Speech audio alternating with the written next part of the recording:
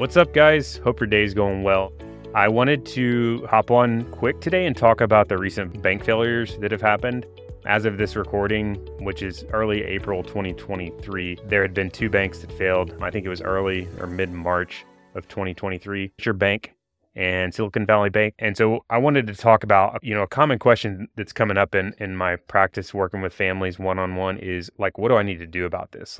I think a lot of people are worried that this is going to become a bigger issue, and it's for good reason. I think in 2008 we had the big downturn, and a lot of that started with some of these financial services companies failing. And so I wanted to talk about some ideas to keep in your back pocket for things to think about. What's interesting about these bank failures, there haven't been many lately. There are always banks failing. I was looking at the FDIC site here today, and so Silicon Valley and Signature Bank were both in March, but the last one before that was in October of 2020, and it looked like a small bank. I've never heard of it. Almena State Bank. And there haven't been very many. There's been like one or two. I guess in 2020 there's 4. And then there was 4 in 2019. So there haven't been very many, but there's been like a slow trickle of them, over the past few years. Of course, in 2008 and 9, there's a larger number of them. And after that, there was multiple. But in the past few years, there's been relatively few. But the banks that failed in March were pretty decent sized banks, and it got a lot of news.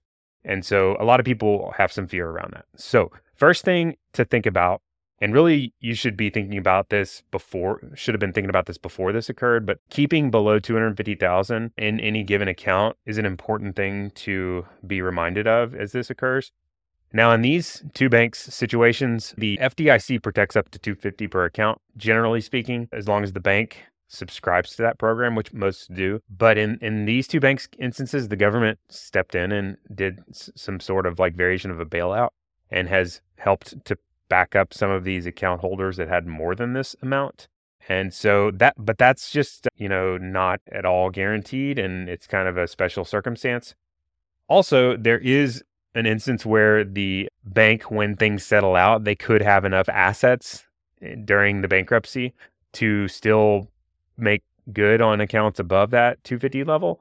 So that, it's not a guarantee that if a bank fails, you're going to lose anything above 250, but it's still worthwhile. I think I would not want to hold more than 250 in an account. It's just not worth the added risk of losing the money. And so I would set that as your limit in any given account. And really, even while we're talking about that, I think all of you guys shouldn't have above 250. It depends on your circumstances, of course, but it's a good thing to, reiterate, like, ideally you have a financial plan that helps you decide on the ideal amount of cash. Not, ideally we don't have too much or too little. And so this is really an important time to make sure you're having the right amount of cash, not too little, not too much. And that should ideally tie into your circumstances or your financial plan.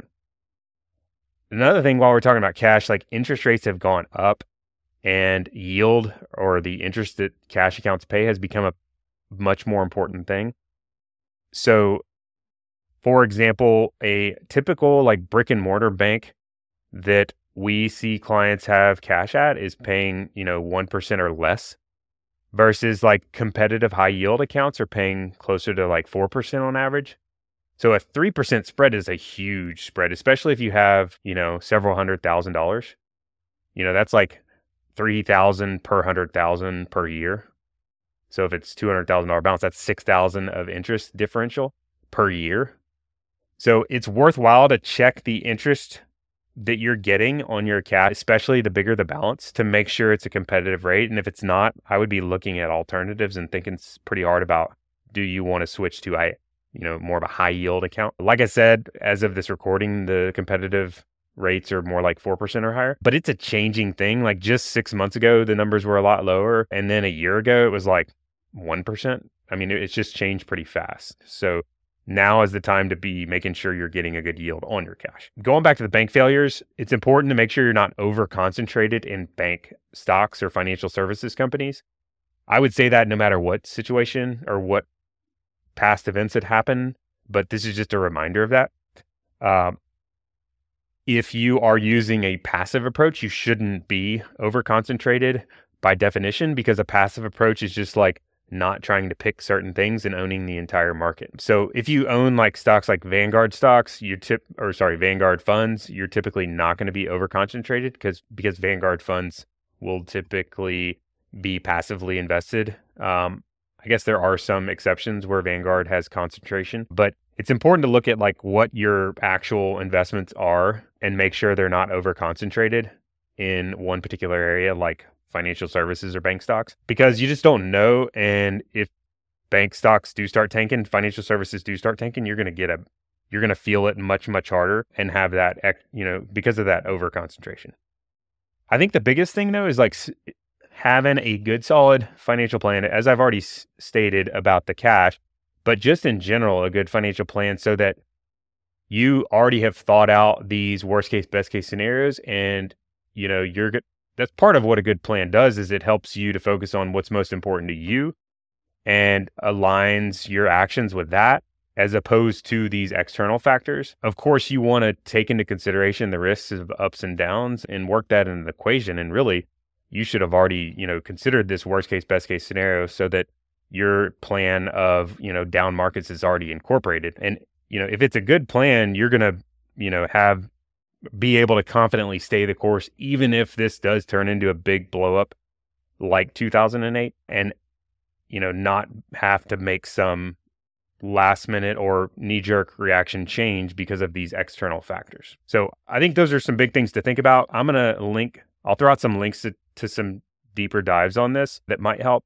And so I'll link to some of the podcasts I've recorded on the Finance for Physicians podcast. I think some of these have also been posted on Financial Residency that dig in a little deeper. So the first one I'll link to is investing behaviors that will wreck your financial plan. And this is where I go into some of the behavioral finance and the biases, like all these behaviors. We have all these behaviors that affect our investing, and it's worthwhile to have understanding of those. That's the key there, is like having understanding that they're coming into play and not just have ignorance. Also linked to how market downturns look and feel. And that's where I talk through some historical perspective on how like big downturns have looked and how they played out and that sort of thing. And then I'll link to what to do when your investments start tanking. And this, I go through, exactly what the title says, like, how it might play out and some things to think about in a little bit more depth than what I've done today. And then the last one I think might be helpful is investing during wild markets. And this is where I talk with David Blanchett, he's a big research guy at Morningstar. And we talk about some of the most common different investing strategies and, how they might play out especially in like wild markets. So I hope this has been helpful, and we'll look forward to chatting next time.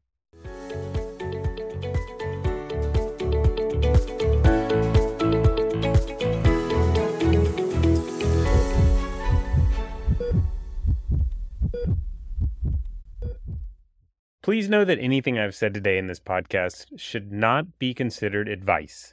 It is completely for educational and entertainment purposes only. It would be best to view me as just another guy talking about money on the internet. For advice, please consult your advisors. If you don't happen to have a financial advisor already, I happen to know a firm that's absolutely fantastic. It's actually the firm I started and currently run now, Wren Financial Planning. And we would love to get to know you better and see if we might be able to help. Feel free to reach out anytime to schedule an introductory meeting.